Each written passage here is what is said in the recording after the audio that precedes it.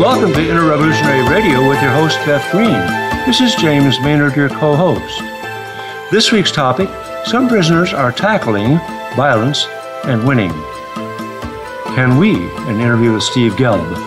Violence is something our world has too much of, and many people are trying to change that. One such group is the Alternative to Violence Project, AVP, active in 33 U.S. states and 45 countries. It was founded by the Quakers based on their belief in our inborn potential for peace, but it's gone beyond the Quaker community and has been picked up by many others in many venues. Is it working? Do we have an inborn potential for peace? What brings it out? On this show, we talk to Stephen Gelb, a guy who has been working with AVP in the California prison system. He will share about building brotherhood with male prisoners and how it's impacted him, and will discuss what his experience means for us all. So let's find out what AVP is accomplishing and what more our society can do to integrate our prison population and bring their gifts to our world. But beyond that, let's think about what more we can do to heal the violence, physical and emotional, in our world. And now, here's Beth. Hi. Welcome, everybody. I am so glad that we're doing this show right now. I have been in a funk all day. And I'm expecting Steve, James, and you guys out there in the audience to give me a lift. So you may think you have tuned in to get some information or have a laugh, but you actually have tuned in because I need a lift. And so, well, the first thing I need a lift about is the news. You know, how can you not get depressed sometimes when you're reading the news, right? Anyway. Right. Right. All right. So, you know, the Inter-Revolution is about the movement of consciousness towards oneness, accountability, and mutual support. Well, sometimes I feel like I'm just like drowning in the lack of oneness, accountability, and mutual support. But we have a mixed bag of news. Let me share some of it with you. First of all, the thing that I notice about the news this week, this is not unusual, but that there is so much news about people who have power that they'll do anything to keep it, right? So we're going to start out with voting rights. The Washington Post published a story on September 5th about what they called the ugliest, most shameful spectacle in American politics, the Republican Party's systematic attempt to disenfranchise African Americans and other minorities with voter ID laws and other restrictions at the polls. If you thought this kind of discrimination died with Jim Crow, think again.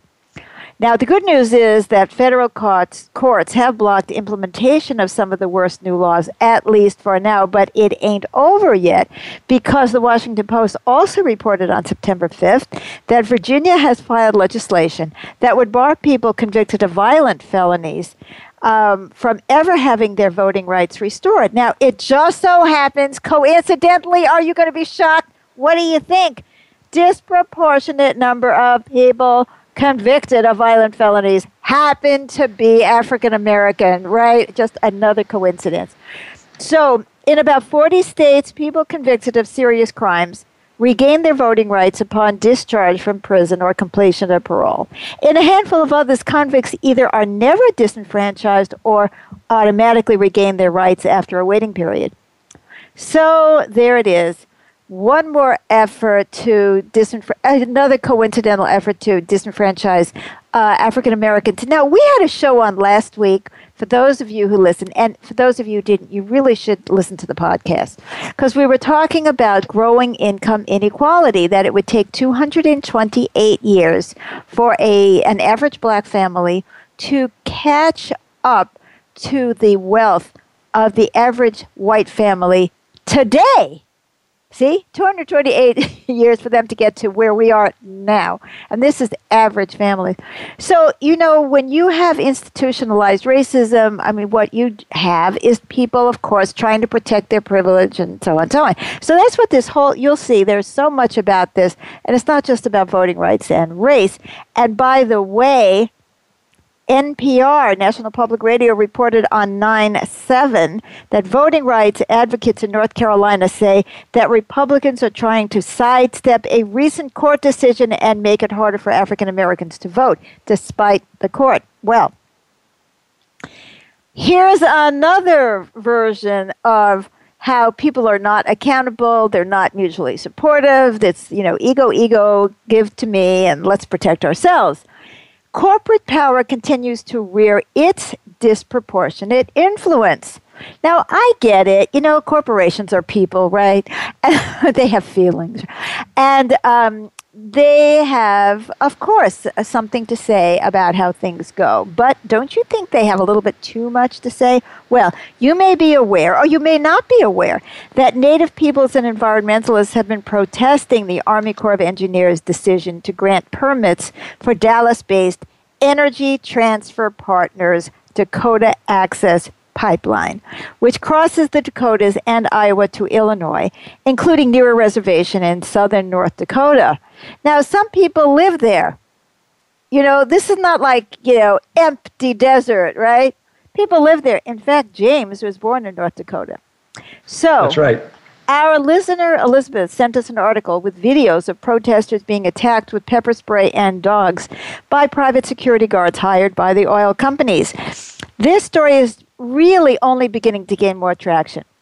But you don't have to be concerned with sacred burial rights to be concerned about the environmental impact of yet another pipeline. Now, didn't you think it was all over when the Keystone Pipeline was sacked, right? No, that was just one little victory. In the meantime, it goes on and on. And what I want to know is, when are we going to change our policy toward more fossil fuel drilling on public land and dangerous pipelines? When indeed, you win a victory, but there it is, because these guys are after their profits, understandably. All right, I get it. They're concerned. They want to be able to have a $500,000 wedding for their daughter. These are things we can have empathy for. But there is the fate of the planet that is at risk. Now, I'm going to tell you another downer, but then we'll get to the sort of uppers. All right.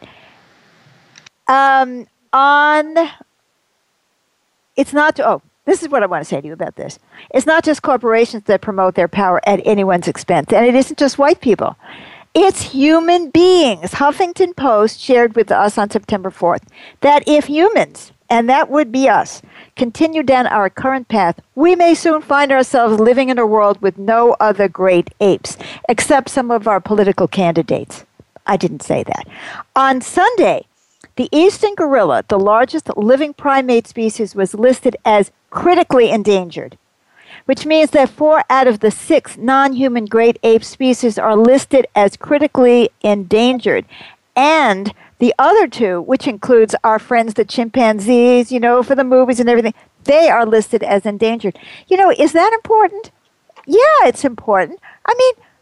These are our relatives. These are our relations, These are like us in so many ways. And we just oh, well, too bad, And not only that, even from the perspective of our own self-interest, wouldn't it be helpful to keep around some species, that we might learn something about ourselves?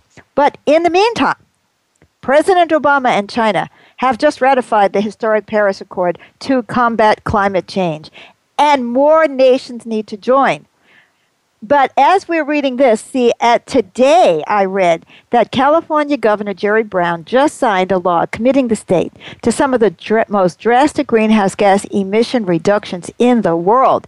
The state must reduce its greenhouse gas emissions up to 40% below 1990 levels. Hey, and a second measure was also signed today, which shifts the trajectory of the state's environmental policies by creating a legislative committee to oversee regulators, giving lawyers more say on how, lawmakers is probably what it should say. I typed this out. More say on how climate goals are met, including steps to curb local pollution, which is extremely important. So we see some steps. We see some people like in California really taking steps. And we are on the brink, right? Because talk about lack of accountability, our lack of accountability for our behavior and our pollution and the way we've treated the planet are driving us to extinction, not just the other apes. But at the same time, there go those corporate giants, many of them who are actually touting their support for Obama's environmental agenda, are also backing that agenda's biggest opponents. Now, listen to this. Companies including DuPont, Google, and PepsiCo, Google, did you hear that? Google, oh my God, Google, are, tech, clean tech, and Pepsi-Cola donated to droves of U.S. lawmakers who refused to accept the scientific consensus on humanity's role in climate change, according to Reuters. Now, why is that? Of course, what they're saying is, well, there are so many other things that are at stake, not just climate, and that could make us really want to support somebody. But I smell a rat, don't you? Especially when you think of climate change, mass extinction. That's pretty much the biggie of our time. And speaking about the colas, our listener Christine sent us an article indicating, you're going to die when you hear this, that more Coca-Cola ties are being seen inside the U.S. Center for Disease Control. Is this crazy? That means that through these people, Coca-Cola is seeking to influence World Health authorities on sugar and beverage policy matters. I think we should let Coca-Cola decide how much sugar our children should drink, don't you? But now here's something fun, something upbeat. By the way, I already do feel better. Thank you so much for listening to the show. I feel better already. Now, here's some of the fun.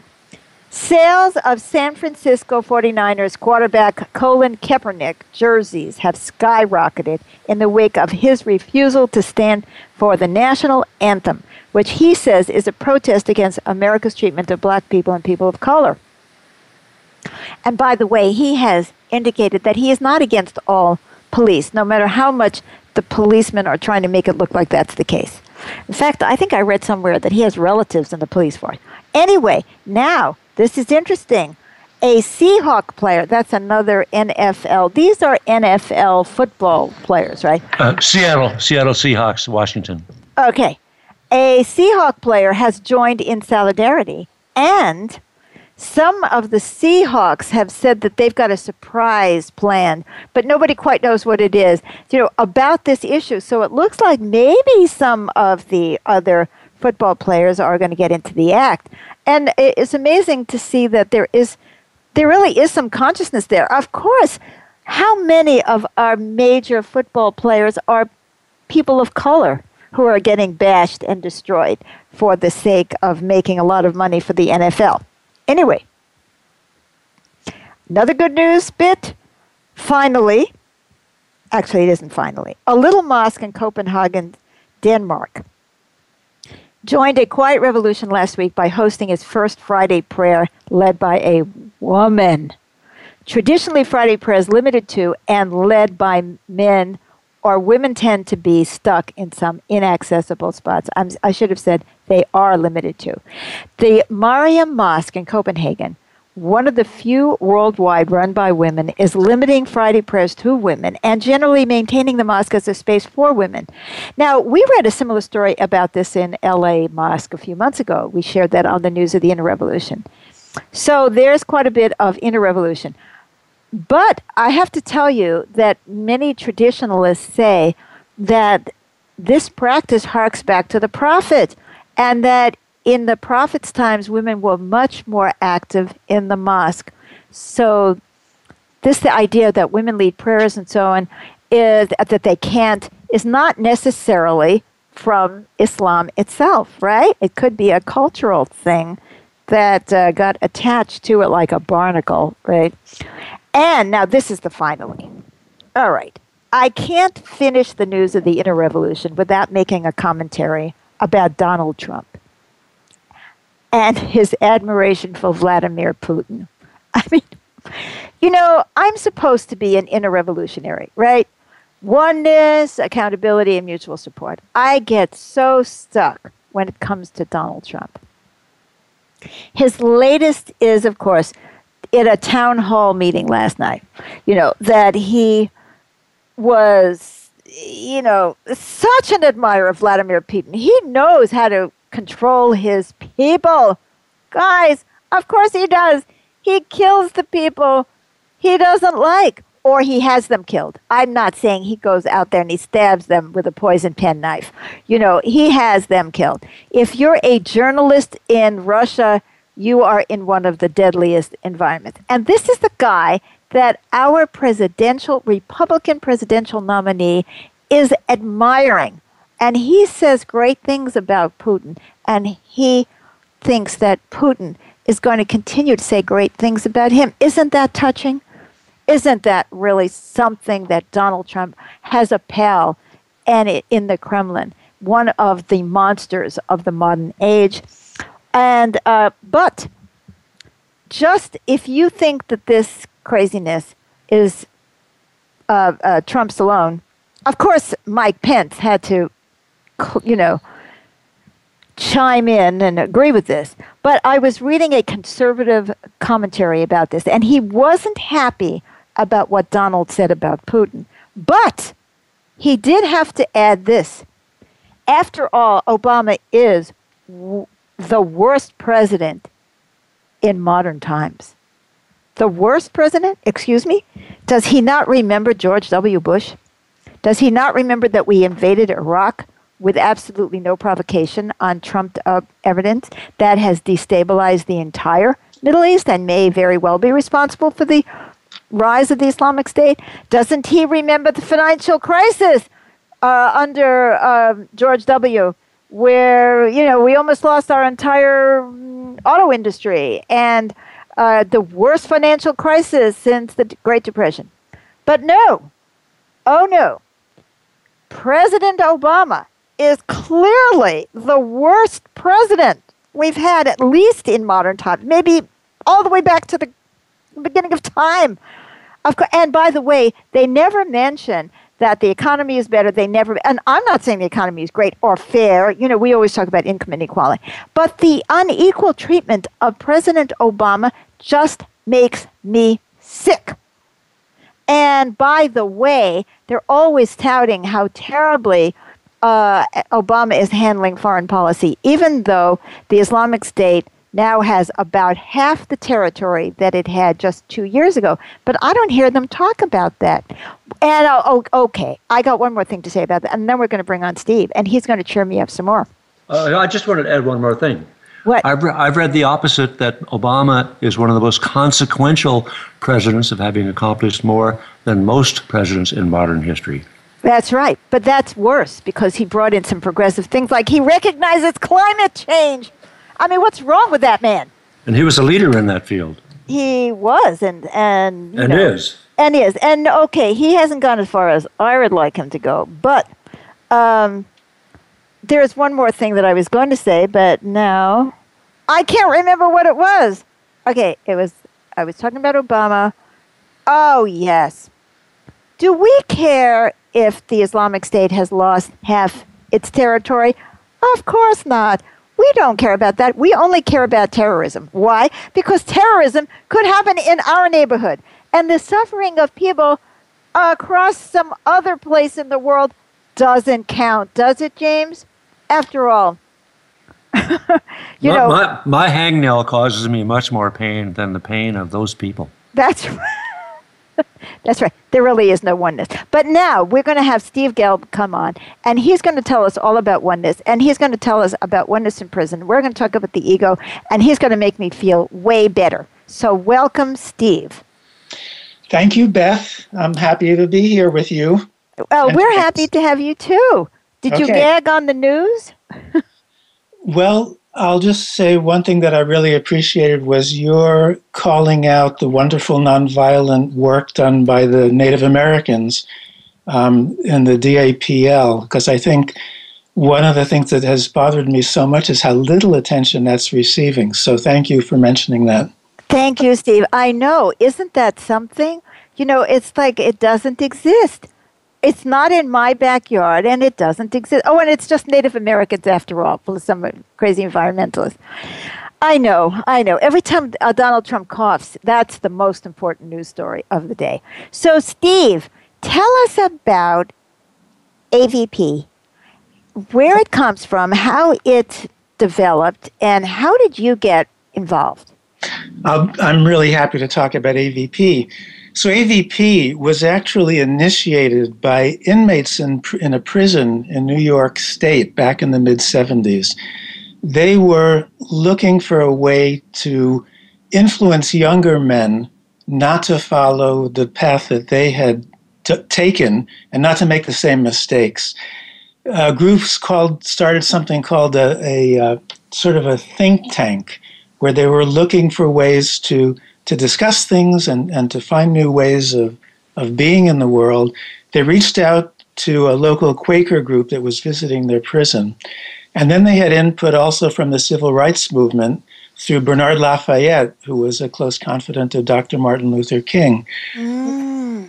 And the result was a remarkable kind of workshop that I can only describe as magical, because it creates really a safe and caring container that allows men who have oftentimes lived lives of, deep violence and suffering, to take off their masks, sometimes for the first time in decades, to see positive sides of themselves and other people, and to take joy in being part of a community in which they see their connection with all other people, and how similar we all are.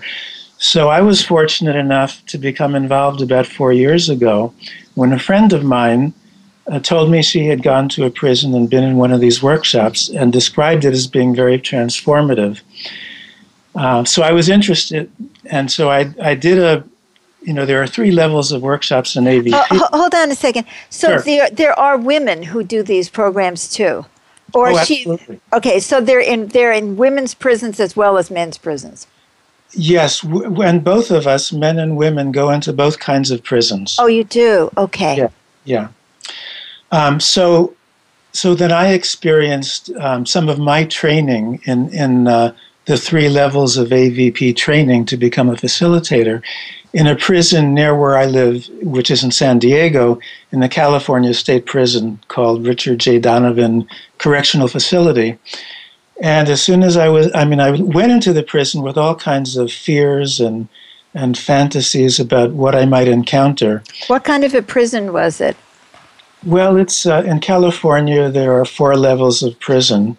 And this was, the yard I was going into was a level 3 yard. Level 4 is the most maximum security. So it's a pretty high level of security. Absolutely. And I would say that probably most of the people that I've worked with are in prison because they murdered somebody. Most often it was somebody that they killed when they were teenagers. Yeah.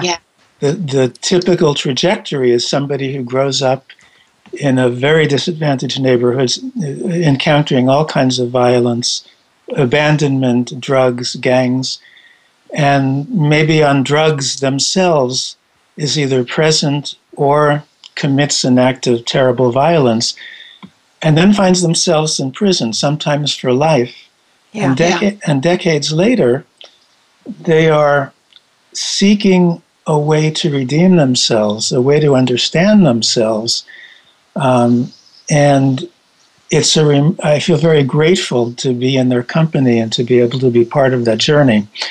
I should also mention that the AVP workshops, we don't go in as educators who have answers. We go in as facilitators. And when I facilitate, I'm on a team with inmates who are also facilitators. And we're all equal. And every person is entitled to their own experience. We don't tell people what they need to learn or how they should experience the workshop. And the people who come are coming as volunteers. And the people who are facilitating are also volunteers, which is one of the remarkable things about AVP, that it's spread all over the world and it has no hierarchy. It's a completely democratic and egalitarian organization. That's kind of like Alcoholics Anonymous. Yes, I think that's true. I think there are similarities that way. So Now, when I'm fascinated by the story you told, because I didn't get that was the history, that it started with prisoners reaching out. And were they being supported by, where was this, the prisoners in the first AVP? The very first prison was a prison called Greenhaven Prison in New York State. Okay. And how did they do it? How did they have the support of the administration? How did they manage to reach people, to get this going? I mean, that's an amazing story, isn't it? I think it is amazing. These men have been coming together really to reflect and explore and learn with the approval of the prison authorities. So they started with their own meetings, with the approval, and it had nothing to do with anybody else. So they had been meeting with each other for a while to talk about where they came from and what was going on with them. Is that the kind of thing that they were doing? I think their primary motivation was to find a way to make a difference in the lives of younger people. Well, how were they going to do that? How were they going to get their message out of the prison to that vulnerable population? That's a good question. I think they were working to. Actually, I think they had set up some visits in which young people who were really at high risk for going into prison themselves got to come and visit and hear from them. Mm-hmm. And then again, at the same time, there were Quakers who were working in those prisons. Oh, they were already working in the prison? Yes. Ah, okay. And so there were discussions, and AVP owes a tremendous debt to the Quaker movement. Yeah. Two of the founders, Larry Apsey and Lee Stern, were longtime Quaker nonviolent leaders doing all kinds of work for nonviolence in many movements and in many places across the country and the world. So I think some of the basic ways of communicating in AVP workshops come out of the Quaker sensibility. One of them, for example, is that decisions are made by consensus. Mm-hmm. So when we're on a team, a facilitation team, everyone's voice is listened to, and we keep talking until we reach a consensus as to what we want to do. And there is nobody telling other people what to do. That is fascinating. By the way, do you remember? You just brought this to my mind. There was I did a cheat. I looked this up to make sure of the date because I don't have a good memory, Steve. There was a documentary in 1978 called Scared Straight. Uh-huh. And it was the documentary is a group of juvenile delinquents and their 3-hour session with actual convicts who were these group of inmates were known as lifers, and they berate, scream at, and terrify the young offenders at an attempt to scare them straight, which does not at all sound like the approach that AVP is using, which sounds more like love people straight or connect to people straight. Yeah, I think that's absolutely true. And I should mention, since you brought it up, that AVP is very active doing workshops with young people. You may have heard of Father Gregory Boyle, who does work in LA. He's written an amazing book called Tattoos on the Heart that I can't recommend enough about the approach you're talking about. He works in South Central LA, and he started something called Homeboys Industry, which ministers to kids in the ghetto who are in gangs or at risk of going into gangs. And there are many AVP workshops taking place at Homeboy Industries with those youth. So what is the impact that these AVP workshops have on outsiders? I want to know about how it works for the guys who are in them. I assume that they're supporting each other as well. But starting, since you've been talking about working out in the community or reaching out to the community, how much success would you honestly say they're having in helping kids go in another direction? There has been a lot of research done on AVP, and it has shown really positive, strongly positive effects. I think most of it's been done on the fact that AVP lowers recidivism rates from people who have had AVP. I would just be making something up if I tried to tell you about the effects other than anecdotal on youth, but I can just tell you about the transformations in people that I've seen, which are so remarkable. Okay, tell us. There's a couple of men who have recently come out of prison, who were in prison for decades. One who I did workshops with while he was still in prison in Calipatria State Prison. And he's told this story many times of being what they call a shot caller in the gang. A shot caller is somebody who's actually telling people who should be beaten up or who should be killed.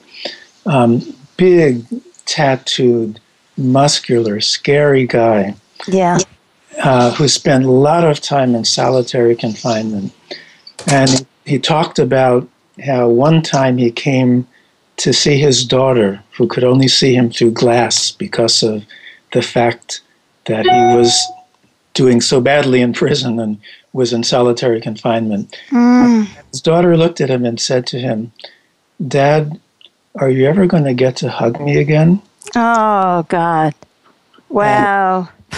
And he said he'd built his whole life on being violent and intimidating people, and getting what he wanted through threats and violence. And he said he went back to his cell and he just began to sob. And he made a decision at that moment to become the father that his daughter saw him as being. And that brought him to AVP. And so, about 35 years later, this man is one of the most gentle, sensitive, kind human beings I've ever met, and one of the wisest. Is he still in jail? No, he got out recently, and now he's doing AVP workshops in the community with us. We have a lot. There's many men like this, and I just wish I could communicate to you the level of goodness and self-actualization that such people have arrived at. A prison is such a harsh environment. There's not much there that's not dark and depressing, and everything has been taken away. And so people who take a spiritual path and are really serious about it in prison are some of the most impressive human beings I've ever met. Yeah, they would have to have been pretty amazing to start with. Like Nelson Mandela. You look at that and say, how did he manage? How did he manage? So, yeah, they must be pretty amazing people even to begin with. Well, I don't think to begin with. I mean, I think they change over time, and part of it is honestly facing their own pain, honestly facing their own crimes and all the people they've hurt. Oh, I understand what you're saying, but what I meant from the beginning is that some people have an amazing capacity to look at themselves, to be honest, and to change. And that's what I'm talking about, that they have something within them. And that is so important because you can't give that to someone. You can't make I don't know, a pig out of, I would slightly disagree in the sense that I think it's much more than an individual decision. I work at one prison now, I volunteer, where there's a yard that has 900 men living there. And on that yard, 300 people are involved with AVP and 300 are on a waiting list. And it's due to people who go through AVP and decide this is so life-changing, this is so important, that they're on a mission to try and bring other people in and to save more lives. Yeah. I don't think I expressed myself correctly because I totally believe in that. In fact, I believe we are a collective consciousness. And what you're saying is such an amazing, expression of that because it is so much easier for someone to make a transformation when there's real support there. Exactly. So, no. I don't disagree with that at all. In fact, that is so much of the beliefs of the innerrevolution.org, my organization, is we're trying to build a culture of consciousness so that people can do it without having to be Nelson Mandela. But do you know what I'm saying? So I don't disagree with that at all. But what I'm trying to say, and obviously I'm not saying it well, is that that people have within them, there has to be something that resides within the human heart that can be reached. It's like that story that you told about that guy who saw his little girl, because he could have gone the other way with that. It's like, oh, get out of my face.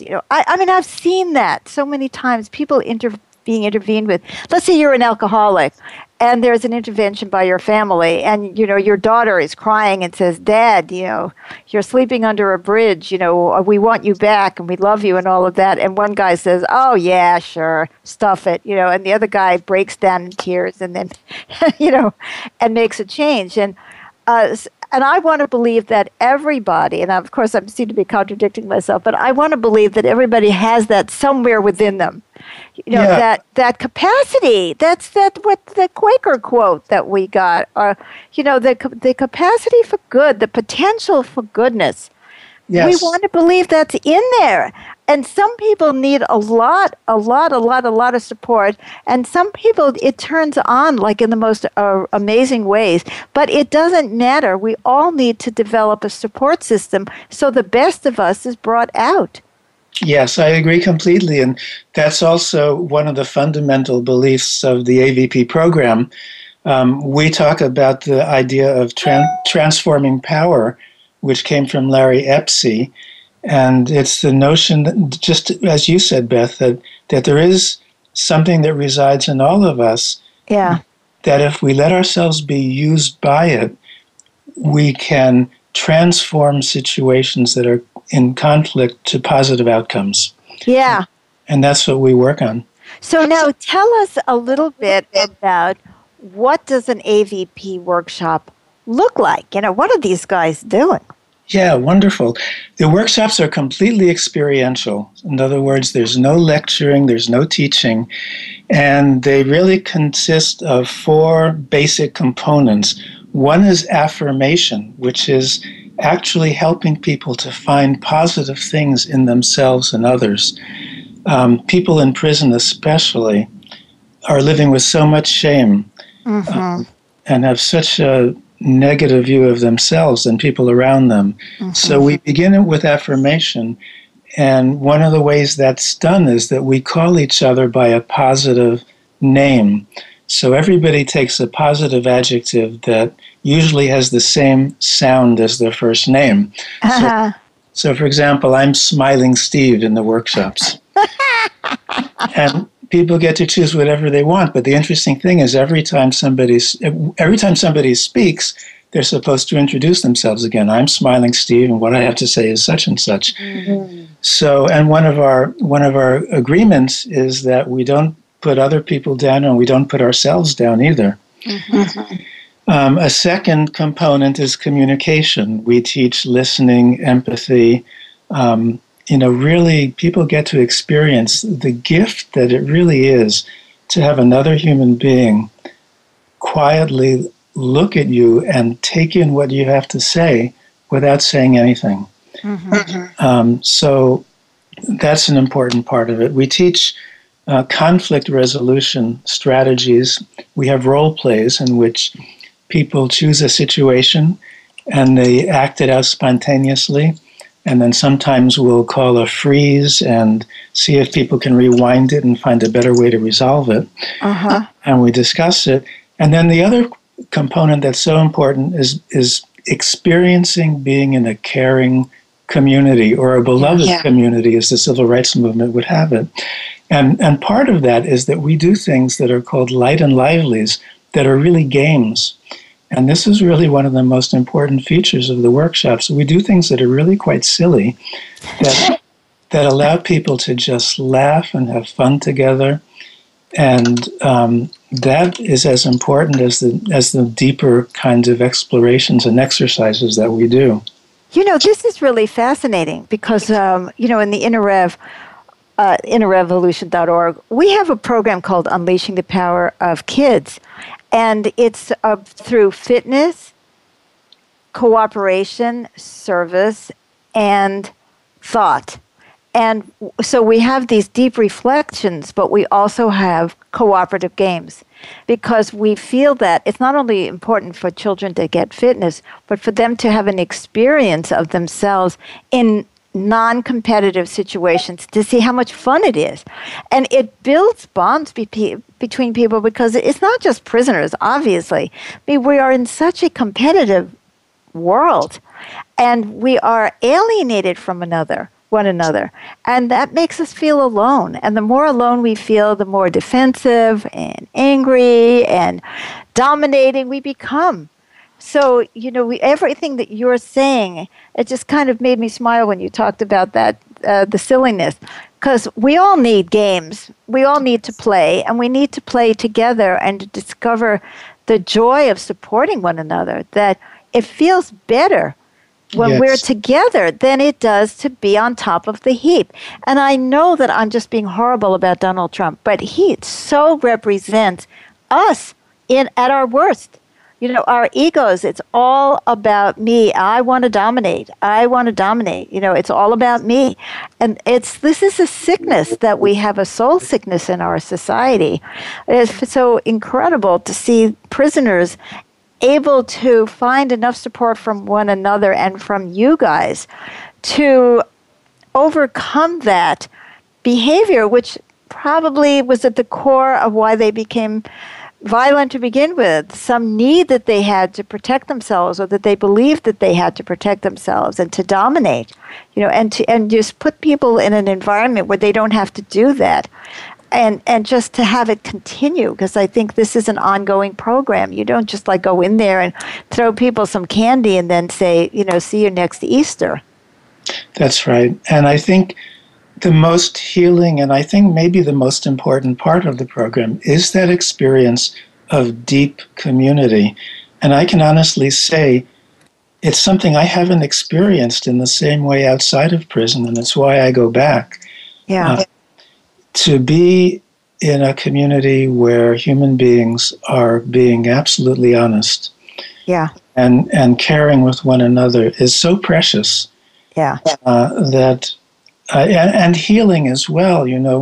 We have somebody in AVP who started her journey over 20 years ago as a schizophrenic in a locked ward, and basically has, she said, been healed through AVP workshops. Wow. And now she's a healthy person. Oh, my gosh. And in fact, she's taking AVP work into the mental health recovery movement. It's called, I guess, Recovery to Practice, where peers with mental health issues support one another. And she's teaching people to use AVP kinds of methods to create that same kind of beloved community. Because that's fabulous. Yeah. I'd like to ask a question, if I may.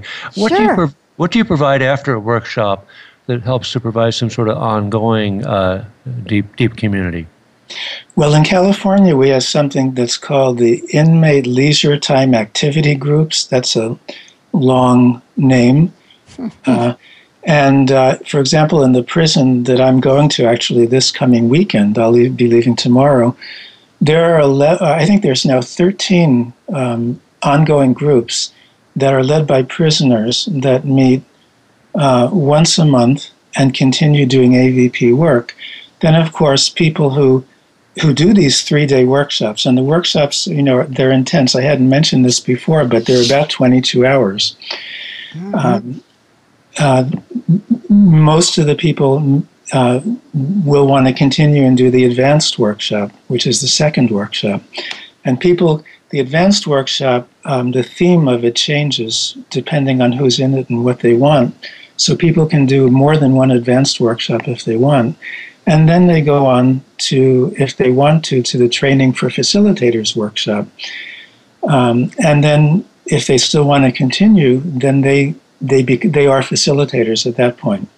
So, then, the people I've seen who have done this, who have worked in AVP for years on the inside and are now working in AVP on the outside, say that AVP grounds them. It reminds them of what's important when they start to lose track of what matters and the good road that they want to be on. So, I think those of us who do AVP see it something that's not just something you do in a workshop, but it's a way that you live your life. We have, things that we call the guides to transforming power that we try to use in our daily lives. So, it's, I'd like to invite you, Steve, to come to one of our innerrevolution.org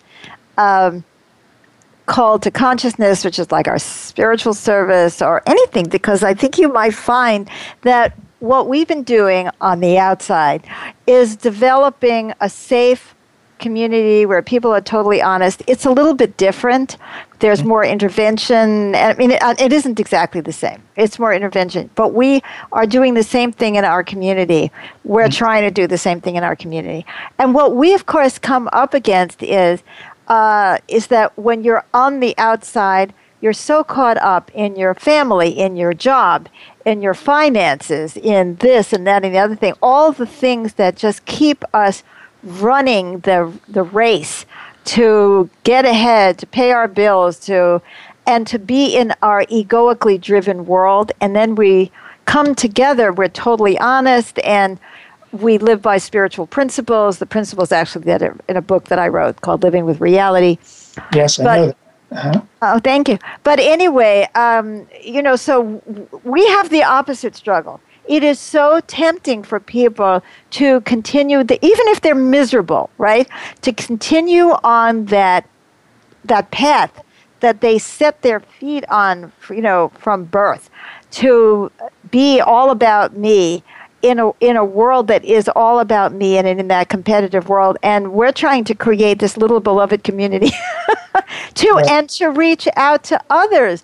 So I just, I so applaud what you're doing. I think it's so fantastic. And I would like to ask you a question personally. I just want to say one thing about what you just said, Beth, which is that I agree completely with what you said. And I think that's why I love going into prisons, because I think it's easier there. Yes. To realize what matters and why we're here on this planet and we were meant to care for one another. It's really obvious when you're in prison.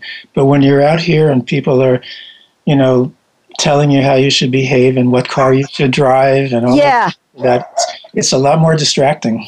Oh, it is so true. And then you get rewarded for having the right hairdo or being obsequious to the boss or any of that kind of stuff. So yes, indeed. Well, I'm so glad that you said that, Steve. And I really would like you to, to come and see if you don't get some of that same feeling from us. Uh-huh. So, Steve, your life, why did you need this? What was it in you that made you need this? I had worked in a university for a long time, and I guess I was quite idealistic about working there. And over time, I think I lost that idealism, and I was doing work that didn't feel like my heart was in it. Mm-hmm. I would say especially when I was in charge of accreditation for my unit, which I decided to be one of the most thankless and meaningless things I'd ever been involved in. And so this work is so life-affirming and so soul-enriching, and it allows me to be a different person in a community than I learned to be in my other life, where I was spending a lot of time worrying about how smart I was and all of that. Yeah. Where I realized in AVP, it's not about being smart, it's about opening your heart. And that's where I want to be. Life is too short to spend it going around trying to look smart. try to prove anything about yourself. Exactly. How smart you are, or that you're the fastest, or you're the strongest, or the prettiest, or the best cook. I mean, look at our world. Right. And there's nothing more beautiful than connecting deeply with other human beings. Yes, except connecting with your dog. Excuse me, I think. That's really the same. It is. So, was there anything in your background, would you say, in your life experience that made you particularly sensitive to this issue and craved this connection? Well, I could think about a lot of things in my own history. My grandmother on my mother's side suffered domestic violence, which of course affected my mother, which of course affected me. Yeah. So maybe I was sensitive to issues of violence. And in the university, I began near the end of my career to really focus on peace work. I was leading dialogues. I became a certified mediator. And I was struggling in my own way, I guess, to be a peacemaker, maybe because I experienced myself as not a very peaceful person, and a person who has certainly, been involved in conflicts, especially when I was younger. But none of the other work that I did was nearly as satisfying as AVP. So when I discovered AVP, it really helped me make the decision to retire. So so does that mean that you're doing this volunteer work pretty much full time? Yeah, I would say pretty much full time. Yes, I'm involved in the state steering committee, and I help put out the newsletter, and I'm actually becoming a prison coordinator because somebody's moving. So I'm pretty involved with AVP. It's definitely where I put my energy, and I'm just grateful that I have the opportunity to do something that feels so beneficial to other people and to me, because I don't want to pretend that I'm going in there saying I'm helping you. I get so much out of this. I don't think you've given that impression at all. So did you have to justify retiring and doing volunteer work? Did the sky fall when you said that, or or did that go smoothly?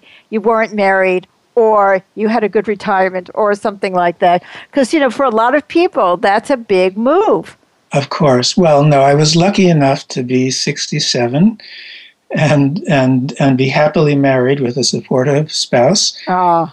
And Tia Kreff claims that I will be able to survive. So, I'm not traveling around the world and eating caviar, but I'm not worried either. That's very good. Caviar probably isn't good for you. Give us a website, Steve. Well, to find out about AVP, there's really 3 places people could go. And I would just say, rather than trying to copy down a website, you could Google AVP California to see what's happening in my state where I am. But of course, your show goes everywhere across the country. It does. So then there's AVP USA, and then there's also AVP International to get a flavor of all the work. We didn't have time to talk about that, but AVP has been doing work in Rwanda, in Palestine, Israel, South America, Central America. And this is not in prisons. This is just to deal with conflict resolution. Both in prisons both in prisons and in communities. Fabulous. Well, I was going to come back and say goodbye to you and talk about that, but let's have James tell us what we're doing next week, so I'm not running out of time and get hysterical. Okay. Very good. Next week's topic: when the ego runs for president, how can we vote for oneness? Tune in and find out. The ego boasts, manipulates, tears others down, puffs itself up, and does anything to promote itself. Does that sound like somebody running for president? Okay, we confess, we're describing Donald Trump. Does Hillary Clinton have an ego? You bet she does. She is self-protective, secretive, and willing to make deals for power. But does she also care for others? Does she think about the consequences of her words and policies? Is she responsible? Yes. And that's the difference. Donald is all ego, Hillary is half and half. So how do we react when the ego roars? Some of us are accustomed to shrink. Some to fight back with our own egos. Some of us love the guy because we feel safer when the ego is in charge. Or we associate with him, projecting that his power is ours. Let's do something revolutionary. Fight ego with oneness. Join us. Let's get honest about how we're reacting and why, and let's turn the tables on the ego. When the ego runs for president, let's vote for oneness. Let's talk about how. And now for a final word from Beth. Yeah, I really need that show. I really do. But it's so relevant, Steve, what we're talking about in the political arena to what Steve Gelb has been sharing with us. Because for so many young men, their heroes have been bullies, and they've been taught that that's the great way to be, and I don't take any shit off anybody, and blah, blah, blah, blah, and so they have to prove themselves. Whether you're trying to prove that you're the smartest, Steve, or some guys are trying to prove that they're the toughest, or whatever it is. And it's a sad state of affairs, and it also has to do with our egos, which we can talk about, in depth at another time. But it's so fabulous that you're working with guys who could have been like that at one time, and who are now role models that real power comes from within, and that real value comes from kindness. And I'm so touched by the work that you and these men and women are doing in our nation, around the world, to try to turn around the cause of violence. We can't just scream and yell at ourselves for being violent. We need to support where we don't feel like we have to be anymore. And so I just want to thank you so much for being with us today and sharing this remarkable journey with us. And I'm sending you lots of hugs and kisses. And my admiration to you and to the people in prison. And my prayer is that someday we have a whole different system to deal with people in their disability, so that we don't lock up so many good people and never give them the chance to give to us and to their world. So thank you, Steve. Thank you so much, Beth, for the opportunity to talk with you about AVP. I really appreciate it. Thank you.